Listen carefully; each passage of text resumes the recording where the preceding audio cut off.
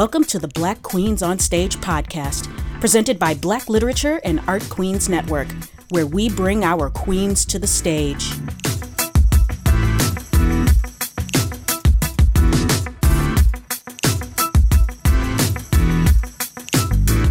Welcome to the podcast where we honor and acknowledge Black women performers and discuss racism within Michigan performing venues. I'm Ashley M. Lyle, and today we have a very special guest in the Black Queens on Stage virtual studio today. She is the founder and creator of the most well-known art activism organization in the country, if not the world. Please welcome founder and executive director of Art Equity, Carmen Morgan. Hi, Carmen. How are you today? Oh my gosh, Ashley, what a lovely introduction. I'm doing well today, Black Queen. Ashley, thank you for this invitation. I have been so looking forward to this. Thank you so much. Oh, thank you for accepting. I really appreciate it. I've been attending several of the art equity workshops that you guys have been putting on, and I swear, me and my friend Kelly. Kelly was the one that really turned me on to it. She was like, "You've got to tune in to these art equity workshops." So I started listening in on the BIPOC in the PWI workshop. I think it was like a 5-week series, and that was amazing. Yeah, that was those folks. You all were on fire. Yes. And you know what's really bananas to me is that I never ever heard of the article 15 Characteristics of White Supremacy, and I thought that was amazing, and how where I clearly saw in myself where I just intuitively just by habit do this to myself. So it's really the whole class is just amazing. Ashley, let me just riff off that for just a minute here. Mm-hmm. That article written by Tima Akun and Kenneth Jones, it's so powerful. It's been around for a while, but it's just kind of now getting a sort of a circulation. But it's even more deep than that. It's even deeper than just those characteristics that we've come to internalize and that we've allowed to represent what leadership looks like. It's even deeper than that. If you all, a lot of us were listening to the incredible Pulitzer Prize winning documentary 1619, and that powerful research that documents so many of the modern day business structures, not just our organizational cultures, but some of the modern day business structures come directly from the plantation economy. That is pretty deep. It's not just the cultures that we're in right now in our organizations that deploy an overseer's mentality that is coming from the plantation. It's so many other things in our current modern society that link back to the plantation. It's pretty deep. Yeah. So the documentary that you're referring to, is it, are you referring to, I think it was, the podcast documentary? Yes, exactly. I heard every bit of that. Listen, my mind was entirely blown. The fact, I believe it was episode 4, and I actually referenced this in the workshop that I created with my friend Dan, called Toward an Anti-Racist Michigan Theater. And I referenced that podcast, and specifically episode 4, I believe it was, where it talks about American theater and how it got its start and how they wanted to differentiate themselves from French theater and arts, from Japanese theater and arts. And it was just absolutely mind-blowing for me to know that it got its start with minstrel shows and blackface. Yes. The root of so much of this is so obviously racist. Nicole Hannah-Jones and the 1619 Project, just a shout out to that work. and her well-deserved Pulitzer Prize. So yeah, and I'm just shouting her out because this is a show about Black queens, and she would be one. Absolutely, I would love to get her on the show if that's possible. Oh, absolutely. And when you do, can I come back? Absolutely. We can sit, you and I can do a co interview. Absolutely. Listen, I welcome all of my guests to come back on the show whenever they want to. Totally. I would welcome you with open arms, Carmen. Absolutely. Okay. No, listen, I'm going to remember that because this is pure joy for me, for us to really center the wisdom of Black women. Mm-hmm. And you do it so beautifully, I have to say. Thank you. I'm following you now. Oh, wonderful. Oh my gosh, you have no idea how exciting that makes me. Absolutely. And I want to amplify your voice and the work that you're doing here. Absolutely. Thank you so much. I appreciate that. Look, in a minute, I'm going to start interviewing you. Okay. Listen, I totally welcome my guests asking me questions. I totally welcome that. Okay. But yeah, so, we're already in this interview. So if you don't mind me asking, tell me a little bit more about your civil rights profession.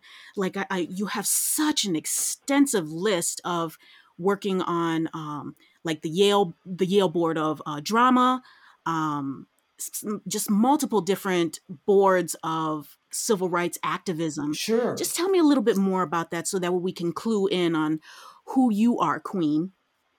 Oh, yes, absolutely. I would love to. I used to say that, I'm new to the arts. I'm new to the arts. But, it's been since 2008 now. So I've been working in the arts for quite some time. And I actually am claiming the arts community as my community. But the truth is, I come out of I've always worked nonprofit, and it was always civil rights, social justice work. So I started working with a civil rights organization, providing tools and resources and training for national initiatives. And then I moved to another civil rights organization, training community activists. And let me also say that the work that I've been doing, has always centered around how to build effective movements, right? And how do we, as community activists, coalesce around a shared common understanding? So much of the work has been siloed, or, look, if you're doing racial justice work, you're not doing economic justice work. So that's really what my entry point was. And so I was doing some work. I was launching, actually, a community initiative in Flint, Michigan, and then also doing a community initiative in Philadelphia. And some artists were part of that work, particularly the work in Flint, Michigan. There was an artist that was a part of that work. And that person left and went to the Oregon Shakespeare Festival. And so that person left and went to the Oregon Shakespeare Festival. And at the time, they had a relatively new artistic director, Bill Rausch, at the time. And they were getting ready to really, level up their work that they had been doing at OSF around, more diversity on the stage and, tackling issues of representation. But when Bill Rausch got there, he really wanted to shift and change the culture. So that's when they started looking for somebody to do that. And I remember getting an email from somebody saying, hey, look, we've heard about your work. Do you work in the arts? Do you work with theaters? And I remember thinking, no, not really. Because I'll be honest, and I mean no disrespect. I just at the time felt that, look, we're on the front lines. We are out here doing real hardcore work. You know what I mean? Dealing with economic justice issues. We're organizing tenant rights. And I didn't see the arts necessarily in that way yet. So I remember getting that call, and they reached out and they had some RFP process, and I didn't really respond. I was like, we're busy. We've got all this work to do. I think at the time it was, a lot of racial tension. There was a lot of organizing to push back anti-affirmative action initiatives. There was always something that we were organizing around. And I remember thinking, working with a theater was maybe a point of departure. But I did respond because they reached out again, and it turns out that I started working with the Oregon Shakespeare Festival, and the question was, can the community organizing um, practices and principles that we use to do community building and community organizing around social justice issues and racial justice issues in community, can those strategies work inside of an arts organization? Mm-hmm. And haven't looked back since. That's You know, beautiful. I love that. yeah. And it seems like it fits you so well because just by looking at, I just recently watched a couple of the episodes of Talking Back, which is so Oh, riveting. It's so riveting. And just by looking at you, you look like an artistic soul. Honestly, you really do. You look like I, you have an artistic soul. I think I've truly found my people. No, really. Now, actually, in all seriousness, I cannot imagine not working in the arts because here's the thing. You can litigate, you can do direct action, you can do advocacy. All those things are needed, but there's something about the arts capturing the hearts and minds of people. It changes culture like nothing else can. So I have found my community. I'm not looking back. The difference of working with the arts versus working, in a civil Mm-hmm. rights activist sense is one way of working is leading, running into the headwinds. And the other way of working is having the wind at your back. And that's how I feel with the arts. Folks, the momentum and creativity pushes you forward. Yeah. Yeah, you all are great. Well, when you were talking about the person that was that lived in Flint and then moved out to the Oregon Shakespeare Festival, is that the current artistic director now? No, Oh, no, okay. actually, Nataki Mm. Garrett, the current artistic director, and she is the first Black artistic director in the history of that um, large regional theater, Mm-hmm. which is, I think, over 85 years old. First Black woman, first Black person, period. No, it was not Okay. Nataki. It was an artist. She was an actor, and she, unfortunately, as my understanding, has since left the field of theater. Oh, okay. Okay. Can I give her a shout out? Absolutely. Kamiko, if you're listening, Kamiko, I remember, from 2008, your advocacy and seeing the connection between community organizing and doing this work in the arts. It was Kamiko's um, uh, recommendation that actually pulled me into working with OSF, which has pulled me into working with the arts in a broader sense. Well, now speaking of pulling you into the arts, because I feel like this is like a Godfather reference. They, you know, they, they pulled me back in. Exactly, exactly. Just when you try to get out, They pulled they me pull you back back in. in. Yes. But I would love for you to talk to us about your organization, Art Equity, a little bit, if that's all right with you, because Sure. I, there's just so much that this organization does, and I'm in such awe of the entire organization. I really am, and not just the things that you all do, but just who the faces are. That is remarkable. You don't see organizations like yours at all. And that's the sad part.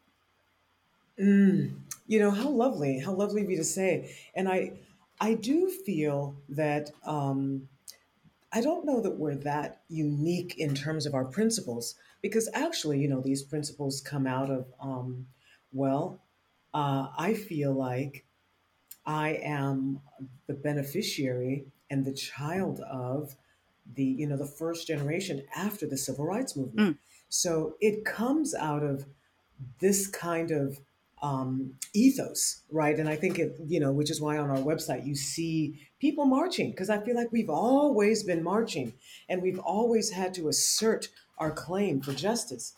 So it comes out of, so the principles aren't new. hmm When I think about the work of the Highlander Center, when I think about the People's Institute, I think about alternate routes, folks who are doing activism and also recognizing the role for the arts. But there's so that's the linkage. That's our I think that we'd like to say that we sit at the intersection of art and activism because we see art as a tool for social change. We see artists as a galvanizing force. We see artists as some of the folks who are most strategically poised to make change because they're creative. There's a way that they lead from what is possible as opposed to what isn't possible. They're joyful, and the work has to call people in always to be their best selves. So that's some of our ethos, right? And that's not necessarily new. But the work then is to provide folks with tools, resources, and skills for them to do it. For them to do that work. I see us as an activist building factory, Mm-hmm. with a whole bunch of different points of entry. So we've got something for folks who are trying to survive these predominantly white institutions, particularly people of color, Black folks, BIPOC folks. We have folks, who are inside of these white institutions and they don't want them to be white anymore. And they really need tools and resources to figure out how actually can we be more inclusive. We have resources for folks who are trustees. And how do you bring anti-racist principles to your governance role and responsibility on a board? Mm-hmm. That is a conversation, that we've been having. And you did talk about the Talking Back series. We wanted to be in conversation with folks that were doing things, document those conversations. This is an aside, Ashley. And by the way, Ashley, you and I are going to have a conversation after this interview, okay? Because I have so many stories that I'm just putting to the side. I got to tell you. Yes, please. But this Talking Back series, I'm just glad we caught some of it on tape because the real situation was what we could not film. You know what I mean? Mm-hmm. Bringing folks together who are trying to affect change from wherever they are and seeing them and affirming them and letting them tell their stories and being in conversation. I mean, we had campfires, we were eating together, we were breaking bread, and then we would stop and do these interviews. So that's what Talking Back is. Mm-hmm. And then let me just also do a shout out for the women of color in leadership work that we do. For a long time, I have seen inside of these predominantly white institutions, the folks holding them up and holding them accountable have been oftentimes Black women. And this is not going to surprise you, Ashley. It's not going to surprise you at all, but oftentimes Black women. And if not Black women, then Latinx folks, Latina folks, Asian folks, but women on the inside of these organizations holding them to account. So I wanted to bring them together. And so we have an annual gathering of women of color in leadership where we come together and just say, we see you, Mm-hmm. Even if sometimes that labor is not acknowledged. But that's some of the work that we're doing. It's some out of all of the work. I mean, I could just go on and on about how marvelous art equity is. And as much as my heart sometimes wants to do everything, my pocketbook doesn't let me. But Yes. Yeah. But that is something that I will definitely invest in myself because I really would love to take the facilitator course that Art Equity has. Yes. And listen, let me also say that to you that we prioritize resources to Black and people of color and Latinx folks, the global majority. We prioritize resources for those folks. So there's always, it's not going to be cost prohibitive. The BIPOC series, the BIPOC Surviving Predominantly White Institution series, we wanted to make sure that that was free. Mm-hmm. We just launched a BIPOC leadership circle for folks who are in leadership positions and who are not white and how our leadership challenges are very different. That, we didn't charge. And for the National Facilitator Training, we have a hefty amount of scholarships that we give precisely because we don't want it to be cost prohibitive, particularly for Black folks. That's wonderful. Yeah, that's really wonderful. Well, I'm glad you told me that. Yes, absolutely. Now, I was watching the 2018 Intersection Summit at Milwaukee Repertory. I found the recording of it on YouTube, and it was really fascinating how how you were able to get the entire audience to engage with each other, to ask questions, to actually answer each other's questions. It was really great watching it. And one of the things that really stuck out the most to me was when you were talking about community engagement versus community justice and the politics of Ashley, difference. you have been doing some serious research. I forgot about, listen, when you mentioned that, no offense, but I was like, what intersections conference? No, I remember Milwaukee. Listen, that was a powerful conversation because I think I said it. When I hear people say community engagement, I'm not sure what you're talking about because many community engagement practices are, they can be exploitative. Yeah. And quite frankly, they have been. So that was my question. It's like you all are doing community engagement on whose behalf? Who are you hoping to serve? Is it this institution, this predominantly white institution that, wants to go into these communities, do some little cultural anthropology experiment, or do you want to really build relationships? Right. So I just was suggesting to them that maybe it's not so much about community engagement; it's more about community justice. Yeah, and that was definitely the thing that stuck out so much to me, because with theaters here in Michigan, you have some that are genuinely trying to do the work of anti-racism, trying to actually create what they believe is community engagement, when really they really need to go after community justice and make sure that their theaters are safe for BIPOC actors and their staff and volunteers. Without a doubt. Absolutely. And you know what else it looks like? It looks like, because, for me, I want to go back to that image that you brought up about,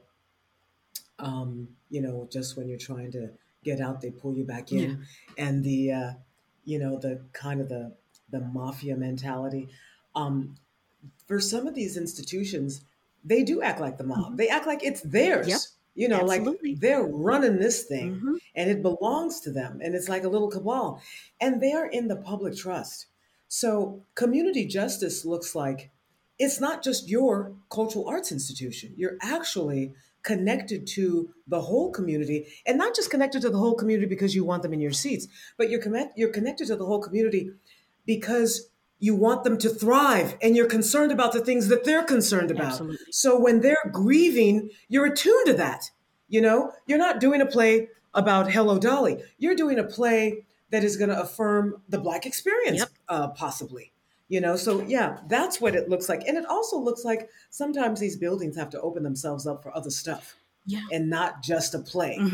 Exactly. Absolutely. Yeah. That was something that my friend Dan and I discussed thoroughly in our workshop, is that you cannot be afraid of losing the white dollar when they don't want to see inclusion.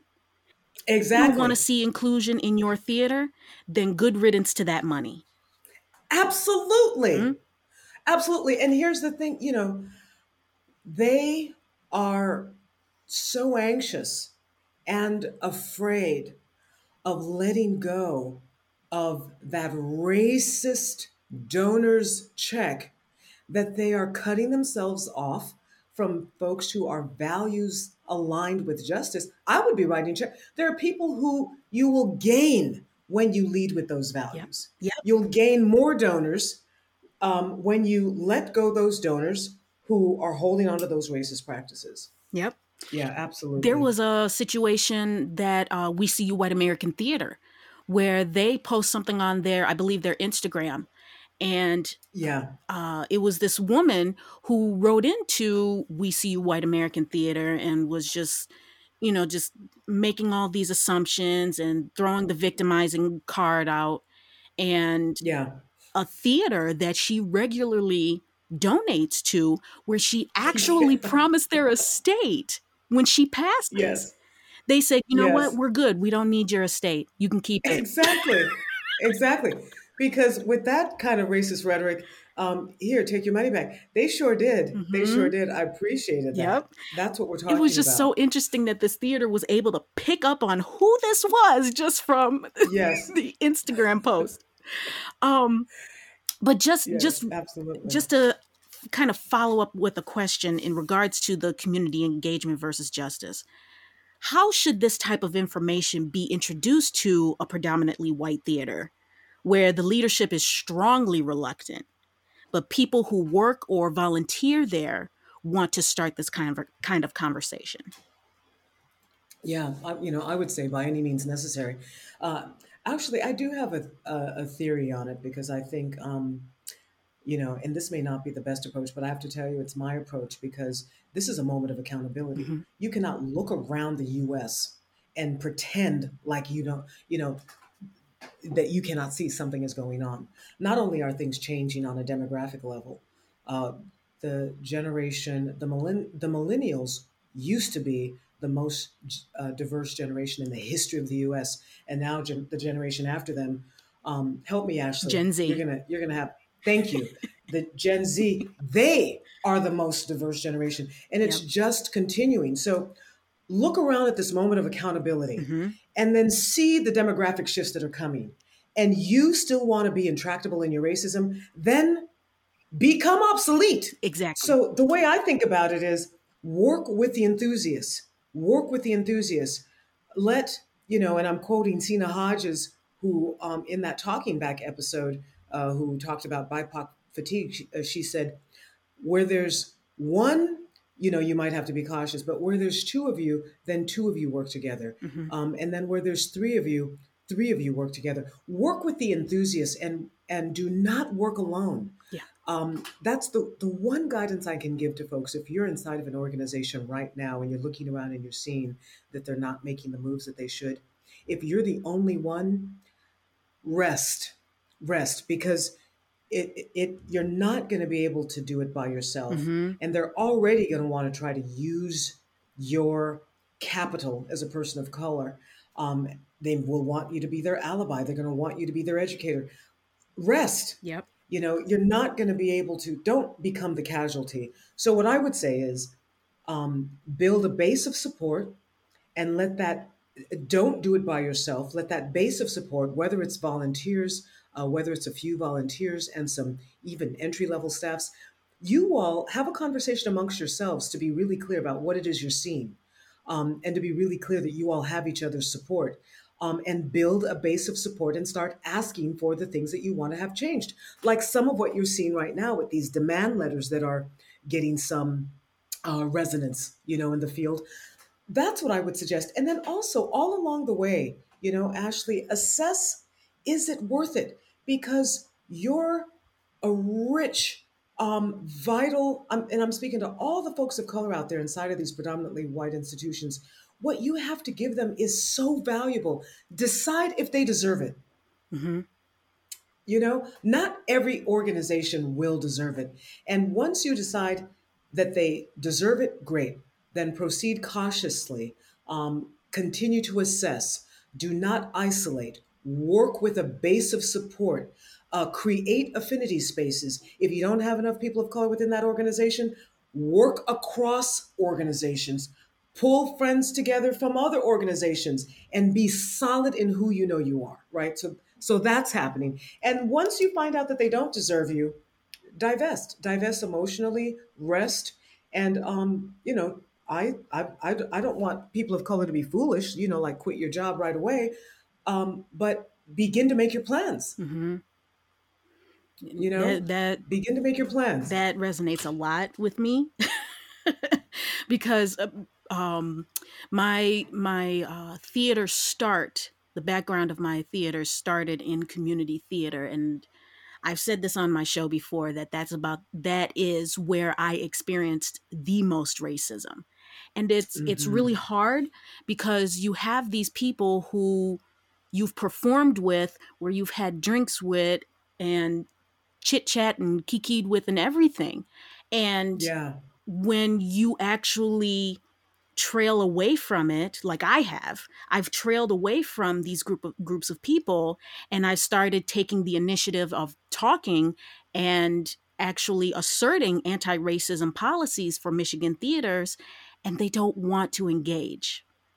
And that's really hard because, you know, and I'm not trying to play, you know, be sad for me or anything, but it's really hard to know that people who I assumed were my friends, maybe not best friends, but at least friendly colleagues, don't want to have anything to do with it. Right.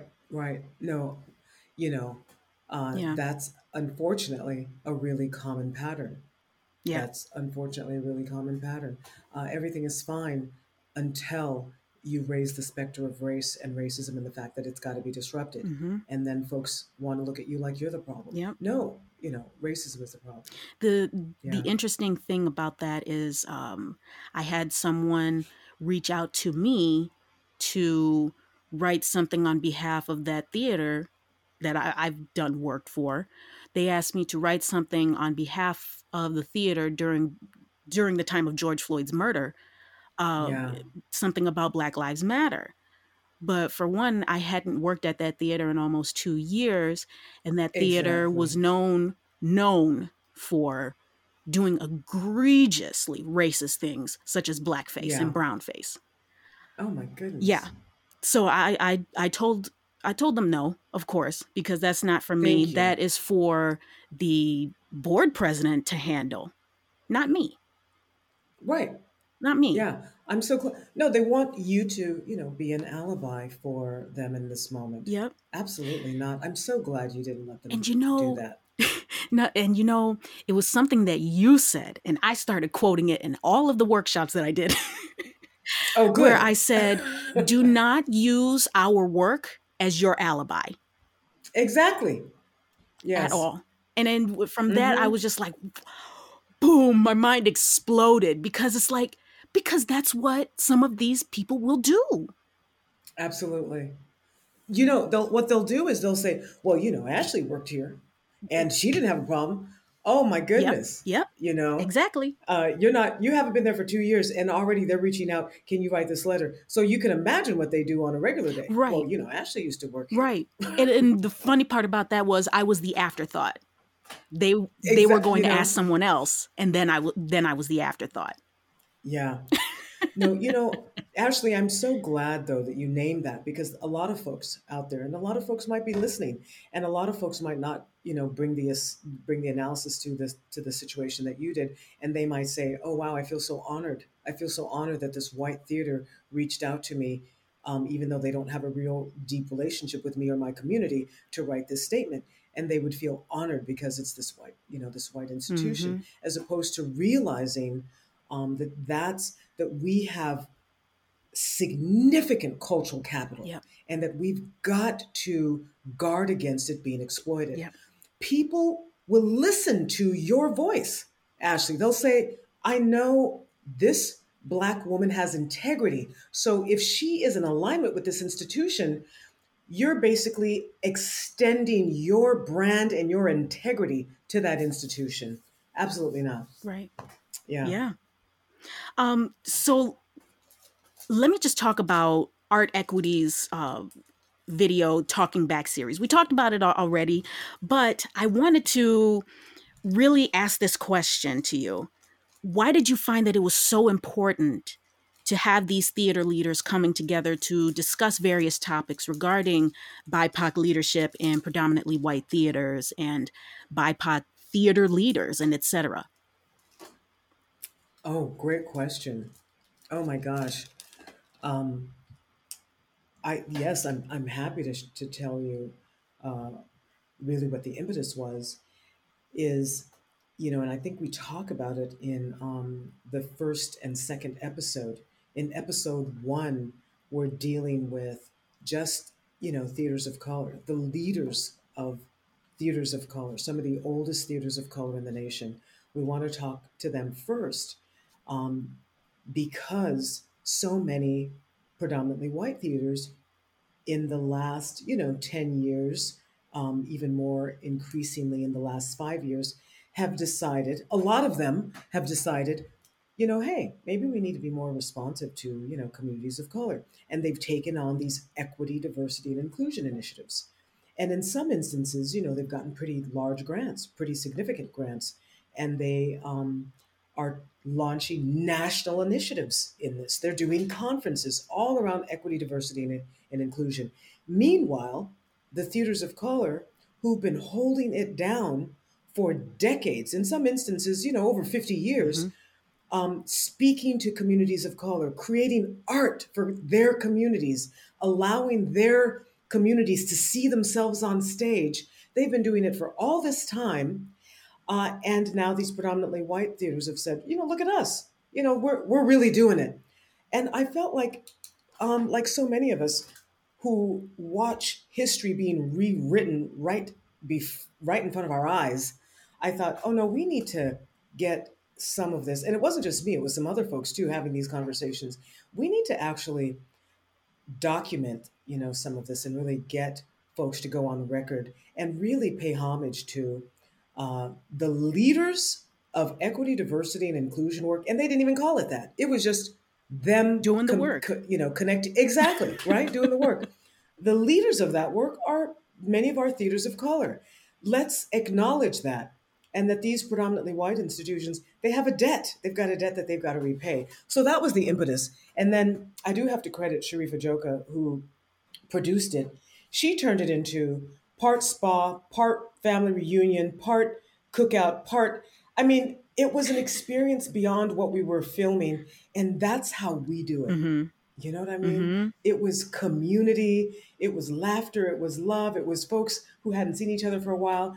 And we just wanted them to know that we respect their work, all the heavy lifting that they've been doing for these so many years. So that was it. We wanted to document really what's going on in the field, because the field of theater is changing rapidly. Mm-hmm.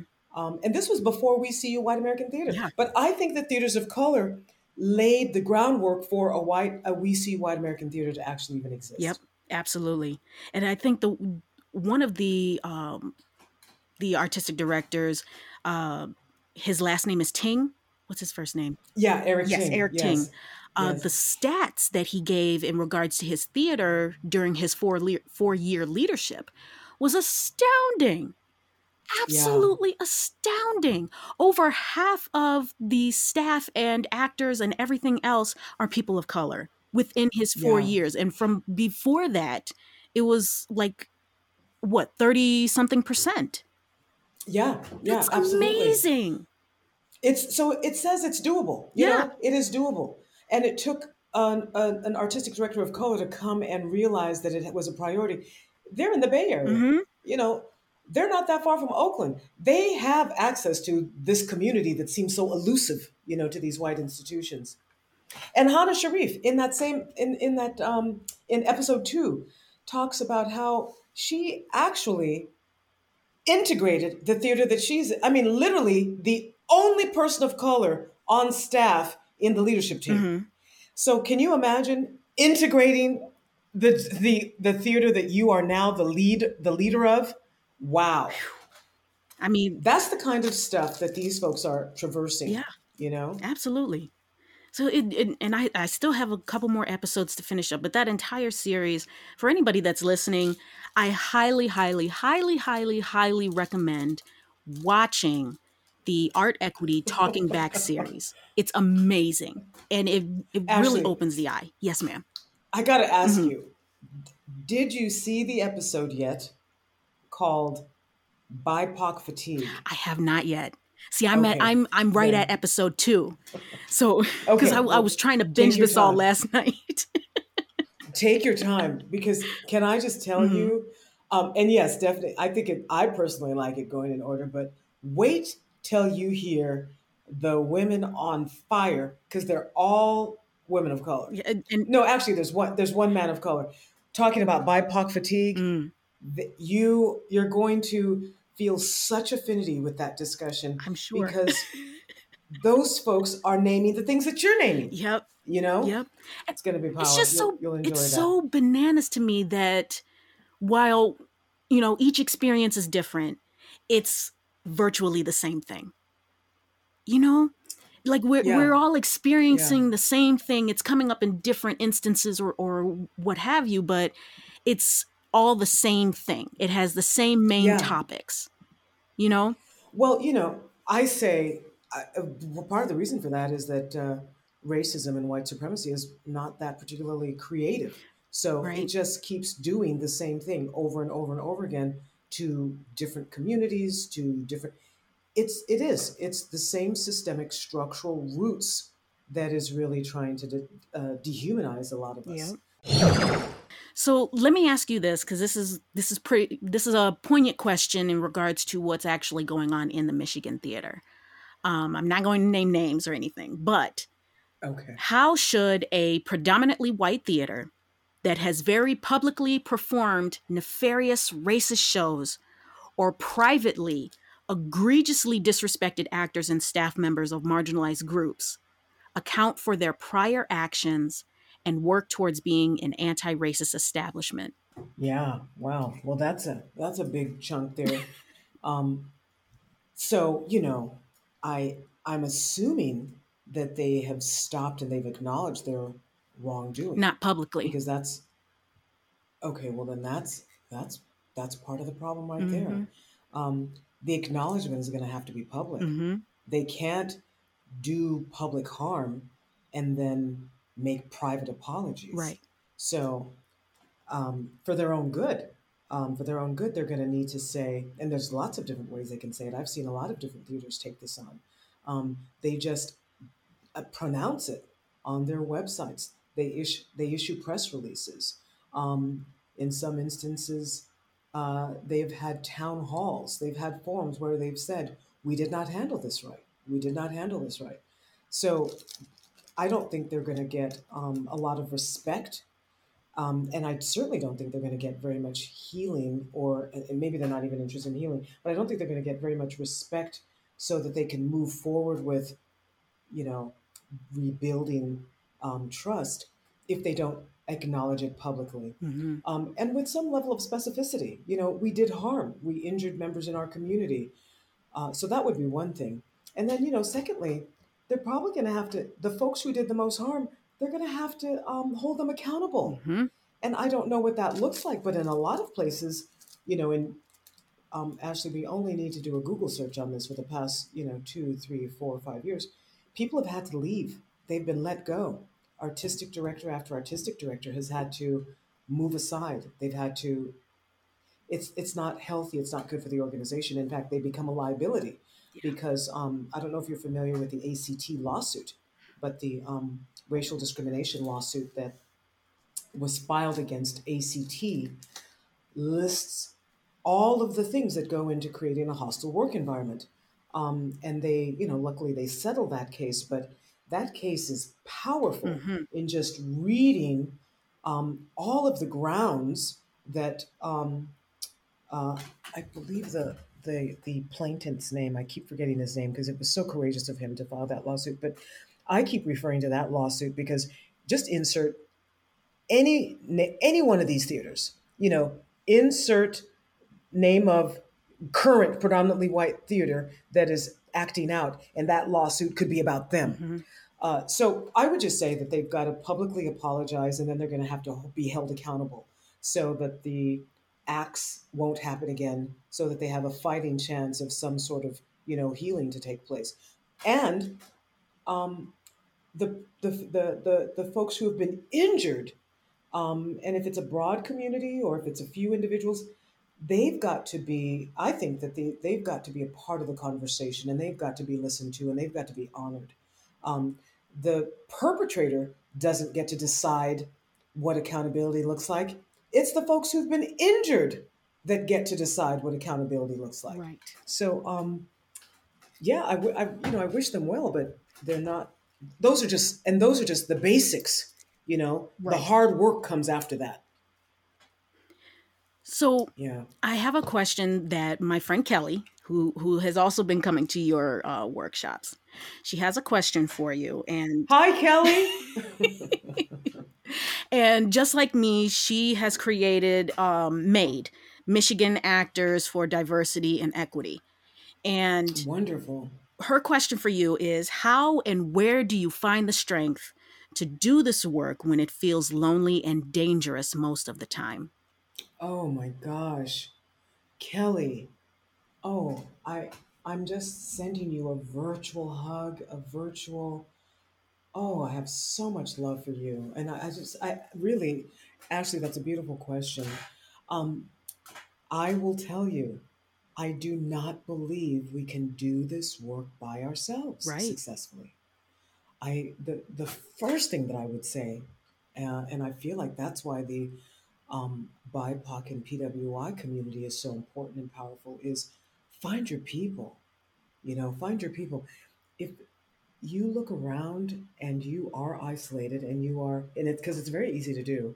You find yourself being isolated. You just realize, oh my gosh, I'm trudging up this hill by myself. Mm-hmm. Stop and find your people. That's the first thing. You've got to do it in community. In order to build community, you need community. In order to, you know, beat back systemic racism, you can't do it alone. You've got to have your community with you, because that's what makes it sustainable. Right. You know, there's something bittersweet about this, because I wouldn't be doing anything else in this world but to be working on the most important, I think, pressing issue of our time, which is still, after all these many years, over 400 years, we are talking about who gets to be fully human.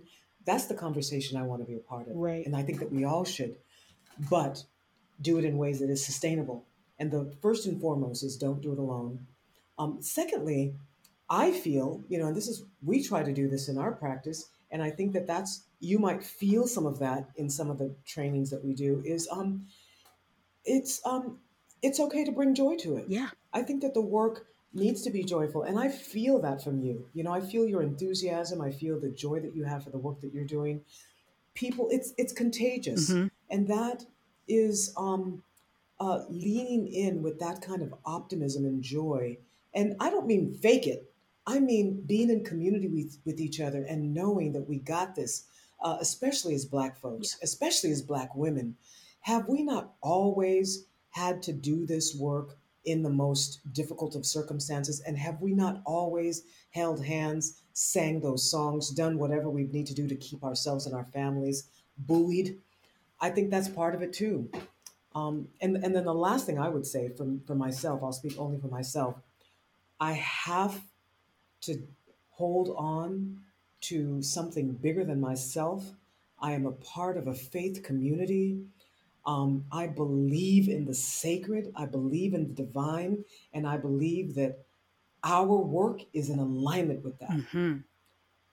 So those are the things that I do to try to stay replenished, to try to stay hopeful, to make sure that we don't burn out. And also, you know, I look at the progress. I feel all the work that we still have to do, but I look at what we have been able to do, two generations after chattel slavery, Mm-hmm. what we have been able to do. Yeah. And you say Yeah. that you don't practice any type of art. That sounded poetic to me, honestly. That Oh, you are good. You are good. Now, Oh my now God. tell me this. What is your greatest accomplishment in your career so far? Oh my goodness. What a powerful question. You know, it's funny because I don't think I've not really thought of it in those terms. Um, I would say this. I don't, if there is something great, you know, and you're going to look, you're making me tear up. Oh. Ashley, that question really moves me because you've taken me to a place of my own mortality. You know, we all are here for such a short time. And I often say that I just want my life force to be used um, in the service of this work. You know, all paths lead towards justice. So if there is something that is great about some of the work that I've been doing, it is to build a community of folks who can see themselves and work together in the service of, you know, everyone being fully human. If there's, if I've been able to contribute to something like that, I I feel like I'm good. that would be my highest honor. That's wonderful. Yeah. Well, I can tell you what your greatest accomplishment is so far. It was the workshop where I believe you were leading the conversation the majority of the time, and your fellow The facilitators. Facilitators, yes. It was the workshop where we got the workbook, that beautiful, thorough workbook that came with it. Oh, I think maybe you're talking about Everyday Justice. Yes. Possibly. Yes. Yeah. Mm-hmm. That was a beautiful workshop, and just seeing how many people were a part of it, you know that you're doing something great when you're able to attract so many people who are ready to make that change and who are sticking through the entire session because they want to absorb as much information as possible. It was amazing seeing it. So I will say for you that art equity is your greatest accomplishment. And that's just from me speaking from my point of view. Yeah. But how yes. Lovely of you to say. Yeah. Now, is there any? Well, I have to give you a compliment back because can I just say it's just powerful the way that you amplify Black women and your love for the work of Black women. Oh my God, that is a vocation. That is a calling, and you do it so well. Thank you. With such love and respect. I just want to call you out for that incredible work, and because I think that there are more and more folks saying that there's something about Black women holding the space, tending to these communities. And thank you for recognizing that. You're incredible. Thank you so much. Gosh, you have no idea how much that means to me. Yeah, well, it takes one to be able to know exactly. One, right? So you're doing incredible work. And you're doing incredible work. So we see each other. I see you, Carmen. Exactly. And exactly. I see you. We see each other. Exactly. Now, is there anything else that you'd like to add or anything that you would like to promote? I do want to say one little thing here. And I don't want to take us to too much of a somber place, but I do want to just say that a lot of us are calibrating right now around some significant injuries. And I just want us to take care of ourselves. I want us to be gentle and tender and patient with ourselves and our hearts. I want us to sleep, get enough rest, drink enough water, stay hydrated. Because not only are we in the midst of this pandemic for over a year, but a lot of us are being triggered every day, as we are recording this, the trial that is hopefully going to hold the person who murdered George Floyd is happening right now as we speak. And it's showing the video again, and it's bringing up so many wounds. I have so many friends in the Twin Cities, and they're saying it's palpable. The anger is just right there. And then colleagues who are part of the Asian American community. A dear colleague of mine, my sister who does this work with me, was accosted in a grocery store as an Asian woman. And she's a survivor. Her family were interned in concentration camps in World War II for being Japanese American, and now she's being accosted. So there's, this trauma and these injuries, and we have minors, little babies being detained at the border because they've come and they are unaccompanied. So community, beloved community, hold on to one another. This is a time where you can just feel it in the air. We're tender, we're hurting, and it's understandable. So yeah, that's what I want to put a plug out there for all of us to take care of ourselves. Wonderful. Thank you so much for that. Yes. So for those of you that are listening, you can Check out everything that Art Equity is doing by visiting their website at artequity.org, O-R-G. And thank you, Carmen. This has been enlightening. I really enjoyed this. Thank you. Same here. Thank you, Ashley. You know, I'm good for a good another hour or two. I can. I hope we can keep this going. After we sign off, yes, let's you and I continue. Absolutely. Absolutely. Thank you so much. Thank you. Thanks for tuning in to today's episode. You can find Black Queens on Stage podcast and Black Literature and Art Queens Network at blackqueensonstage.com and blaqn.org. Follow me on Instagram at BLAQN Show Michigan, on Facebook at BLAQ Show Michigan, and on Twitter at BLAQNMI. You can find all this info in the show notes. Please rate the show and leave a review on Apple Podcast or on Podbean to let me know what you think of the show. Thanks again. Until next time.